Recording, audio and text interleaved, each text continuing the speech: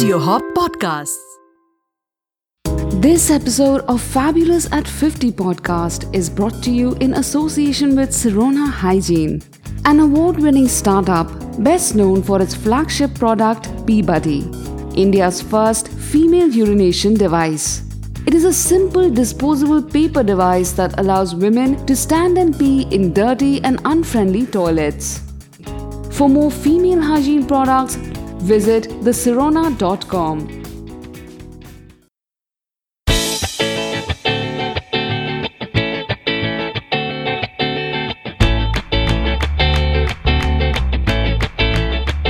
Hello and welcome to the Fabulous at 50 podcast, the show that's all about being fabulous at 50 plus. With me is the author of Feisty at 50, Sudha Menon.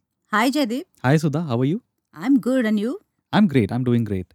So talking about the next chapter, coming to the next episode, it's called the D word. Now I've heard of the F word, that I know, but what is this D word? D for divorced and damned. Okay. You know about that one, do you? Or I've heard of it, yes. yes, not a good space to be in, especially if you are a woman. Mm-hmm. I've been through that once and I can tell you it's not at all a good space to be I can in. imagine, yeah. You know, when you give up on a relationship, a long time relationship, when you give up on a marriage, it's not just losing that marriage. You suddenly realize that you're losing a lot of other things. Suddenly the friends you sort of trusted and depended on for your life, they have to take sides. Some of them disappear because they feel conflicted. Some of them disappear because they don't approve of the divorce. And some of them advise you to reconsider, knowing very well that this is not going anywhere. Right. And divorce, I'm beginning to realize now, so many years after my divorce, that a divorce is not good for those around you. It's not just you who is sort of destructed from within. It destroys a lot of other things, It sort of affects the people around you, the people who love you. And most of all, it affects your parents. Right. That's what I can only went through. imagine when I was reading the book, it must have been a tough conversation when you went and spoke to your parents about this. It was. Everything about this divorce was for me very, very sad. Because I was not divorcing a stranger. I was divorcing the guy who was my classmate, who was my best friend. And it was not a divorce that came out of ill will or, there was no nastiness there. There was no loss of love there. It was just two people who married very young and grew apart organically. They grew into different people. Right. And two people who decided together that they would step out of that relationship and grow their individual ways.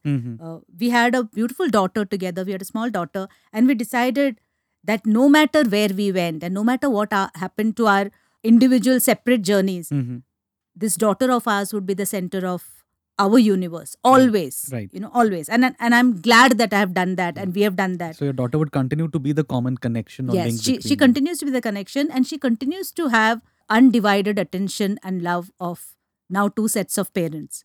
But talking about my divorce to my parents was by far the most difficult thing I have ever done. And for the longest time, I did not have the courage to tell them that this is a decision that I have taken. And I remember so well the day I decided that I had to tell them now. It was too late. And I really did want to tell them because I was tired of living a lie. It's not a nice thing. It's not nice to hold secrets from people you love. Right. And so I remember traveling to Mumbai that day, and I remember I was in my parents' bedroom, and it was afternoon in Bombay, the sun streaming in through the windows, and they were just waking up from their afternoon nap. I told them that there is something I want to tell them. And I still remember how my mother's face crumbled when I talked this. And she said, "Are you joking?" And I said, "No, Amma, I'm not joking. This is real." And her face just crumbled, It was just like she couldn't believe this was happening. And then she said, "Does he beat you? Is he cheating on you? Is he an alcoholic?" I said, "None of that. Amma, we are just different people now. I married when I was 20 and I'm 40 now and I'm different now and so is he." She said to me, all marriages are like that. Everything that you dream of doesn't happen. And I'm so different from your father, but Mm. we have been married for 45 years, Mm. and that's how marriages should be. Mm. And then she looked at my father and said, you talk to her. You know what is happening to her, you talk to her. And my father didn't. My father has never given us advice. He would just say that I have given you good values, Mm. and you have to run with that now. Mm. I have Mm. given you the foundation. And he was not a good one for Mm. advice. He just looked at me and said, every relationship has problems, Mm. Mm. and walking away Mm. is escapism, and walking away doesn't resolve issues. Mm. You have to stand and resolve the issue. Mm. I didn't listen to them, Mm. and I did get divorced. I don't regret that we divorced, because I think our lives independently spanned out very well. I regret that I broke my parents' heart. No, another thing that was an eye opener for me when I read the book was when you talk about how society in general and but men in particular treat you if you're a divorced woman. Yes, that is another thing, and most women who have been divorced will vouch for this. Hmm. That, and it's not just men; it's how women react to women who are divorced. I remember all of those parties or Hmm. get-togethers that I walked into after my divorce. For the longest time after I got divorced, of course, I had no life because I was too worried about what people would say. I didn't care a lot about what people would say, but I did have a daughter I was raising. Right. And also, you become sort of very fragile when you're recently divorced. For the longest time, I did not go to any family functions because of what the relatives thought of me and my lifestyle. And most of them believed that I was a really bad mother Mhm. because I had divorced when there was a child. So it was like, if you don't have a child, it's okay to divorce. But if you have a child, you should stay there and just go through whatever Even life if you don't throws want at you. to stay there. right. And mostly, a lot of people also think that you're a bad influence on the rest of the family if you're divorced, if you're opted to not be in a marriage that was not working for you. So, of course, I didn't have a life for a long time. And then when I eventually started going out, because I was a journalist and I couldn't possibly sit at home and not meet people, meeting people and networking is a lifeline for a journalist. So I Right. needed to go out. Besides, I also needed to have a life. Correct. And so, correct. so when I eventually started going out and meeting people, I would notice this strange thing. So I walk into this room and all the women would be in one side, exchanging gossip or laughing and, whatever it is that women do when we all sit together. And almost as soon as I entered the room, they'd all perk up and they'd make a beeline for their respective husbands Mm, and then latch on. It's like if a woman is divorced, she's on the prowl. And I Right. really want to say that's not the case. A woman who is divorced does not necessarily want to eat your husband. Right. She's not in that. She probably is cured of men She for isn't a some time. man-eater. Yeah, she's not a man eater. She's not on the prowl. She's not on the lookout. And for men, and a lot of men, I cannot tell you the amount of special stories and exclusive stories I have passed over because here is how it goes. Hey, Sudha, long time. How have you been? And I would say, I'm okay. So then I heard you went through a divorce. And I would say, yes. So, but you're looking gorgeous. You're looking younger by the day. What's the secret, huh? Marriage doesn't suit you, huh? And this is a guy saying these This is a things. guy saying this. And what do you say to things like this? This is so cheesy. What do you say to these things? So you just, politely smile and then say, there is a story and why don't you drop in one day at office? Or better still, why don't we meet for a drink Mm. in the evening or coffee or something? And then we can discuss the story. And I know what that story is going to lead to. Right. And I know what the expectations are. And I sort of avoided all of those pitfalls. But yes, society has the tendency of looking at a divorced woman as easy and available and desperate. And I can tell you safely, none of this is true. Again, talking about the book, it was fascinating for me how you navigated your life, after the divorce. Because, how you came to terms with it. Yeah, like I said, for the longest time, it was a very rough kind of thing.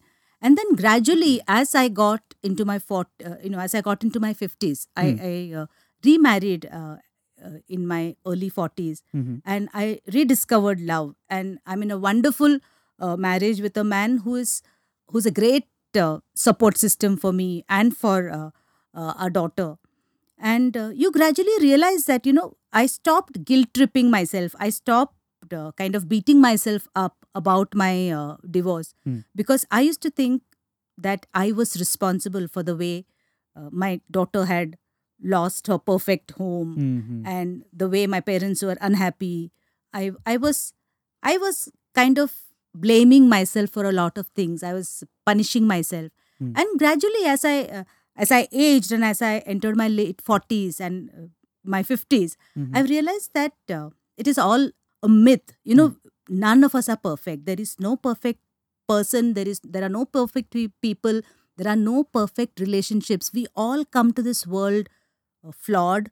We are all imperfect. We all have our fragility. We are all vulnerable. And it should all be about accepting who you are and Right. making the best out of your life at that Right. point. But it does take some accepting, because in the book you talk about how you would, kind of when you saw people you knew, how you would avoid them because you wanted to avoid talking about the divorce. That was that, just immediately after the divorce.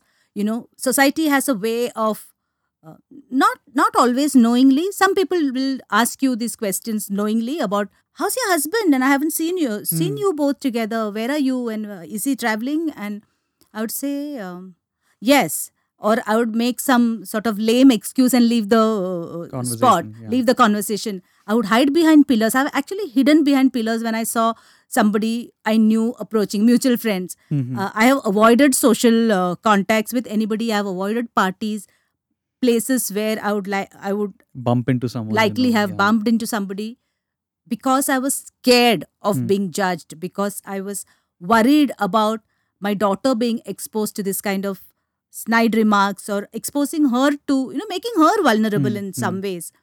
And gradually you wisen up. Gradually it comes to you that what you do with your life is nobody's business but yours. Right. And then you make peace with it. And then it is easy to sort of Yeah. move ahead. Now, if somebody asks me about my husband, my ex-husband, I know for a fact that they know that that husband doesn't exist in my life anymore. And they'll say, how are you, and how's he doing, and long time, why don't you come over? And I would say, I'm sorry, I thought I told you that so and I are not married anymore. We're divorced, we're great friends. You must come over sometimes. I'll invite him also. And we'll all have a meal together. You must come. Or I'll say, why don't you come and meet my husband? We've been married for a few years, but we haven't seen you both. So come over and let's have a meal, and let me introduce you to him. So it's now there are no secrets in my life. Now I live my life openly. And if you have a problem with it, then you can stay away from my life. But I'm not apologizing for my life I think and my that's- choices. Right. I think that's a very important lesson to be learnt over here. And especially, if you want to, how would you distill it out? What advice would you give young women or even older women who are not maybe going through divorce now, but it may happen to them in the future? What advice would you give them? So it's, as daunting and as intimidating as it will seem, I just want to say that I have lived through a divorce and I survived it. And it is challenging. But I want to say that divorce is not the end of your life. A broken relationship is not the end of your life. In fact, if a relationship is not working and if you're staying in it for whatever imagined reasons, I would suggest that I would like to say that it is not good for you. You have to stop pretending and start your life anew Right. and start living without apology and just accept what is in your life. Divorce is not a dirty word anymore. It had no business being a dirty word Absolutely. anytime. Right. But I think that's a very powerful statement that you've just made. Divorce is not a dirty word. Life still carries on. Yes. And thank you very much for sharing your wisdom on this episode. I'm sure that our listeners will really love what you've said, and will I think it'll make their lives a little easier should they ever encounter a situation like this. And I'm not talking about just women here. This what I said just now applies both to men and women. And I hope they pay attention And to what I you hope just they're said. paying attention, Yes. and I hope they're taking some sort of message from it that will kind of improve their life or I'm better sure their they life. will. I'm sure they will. Thank you very so much. much. Thank you, Sudha. And I think that's a good place to end the episode. And until next week. Stay feisty and stay fabulous.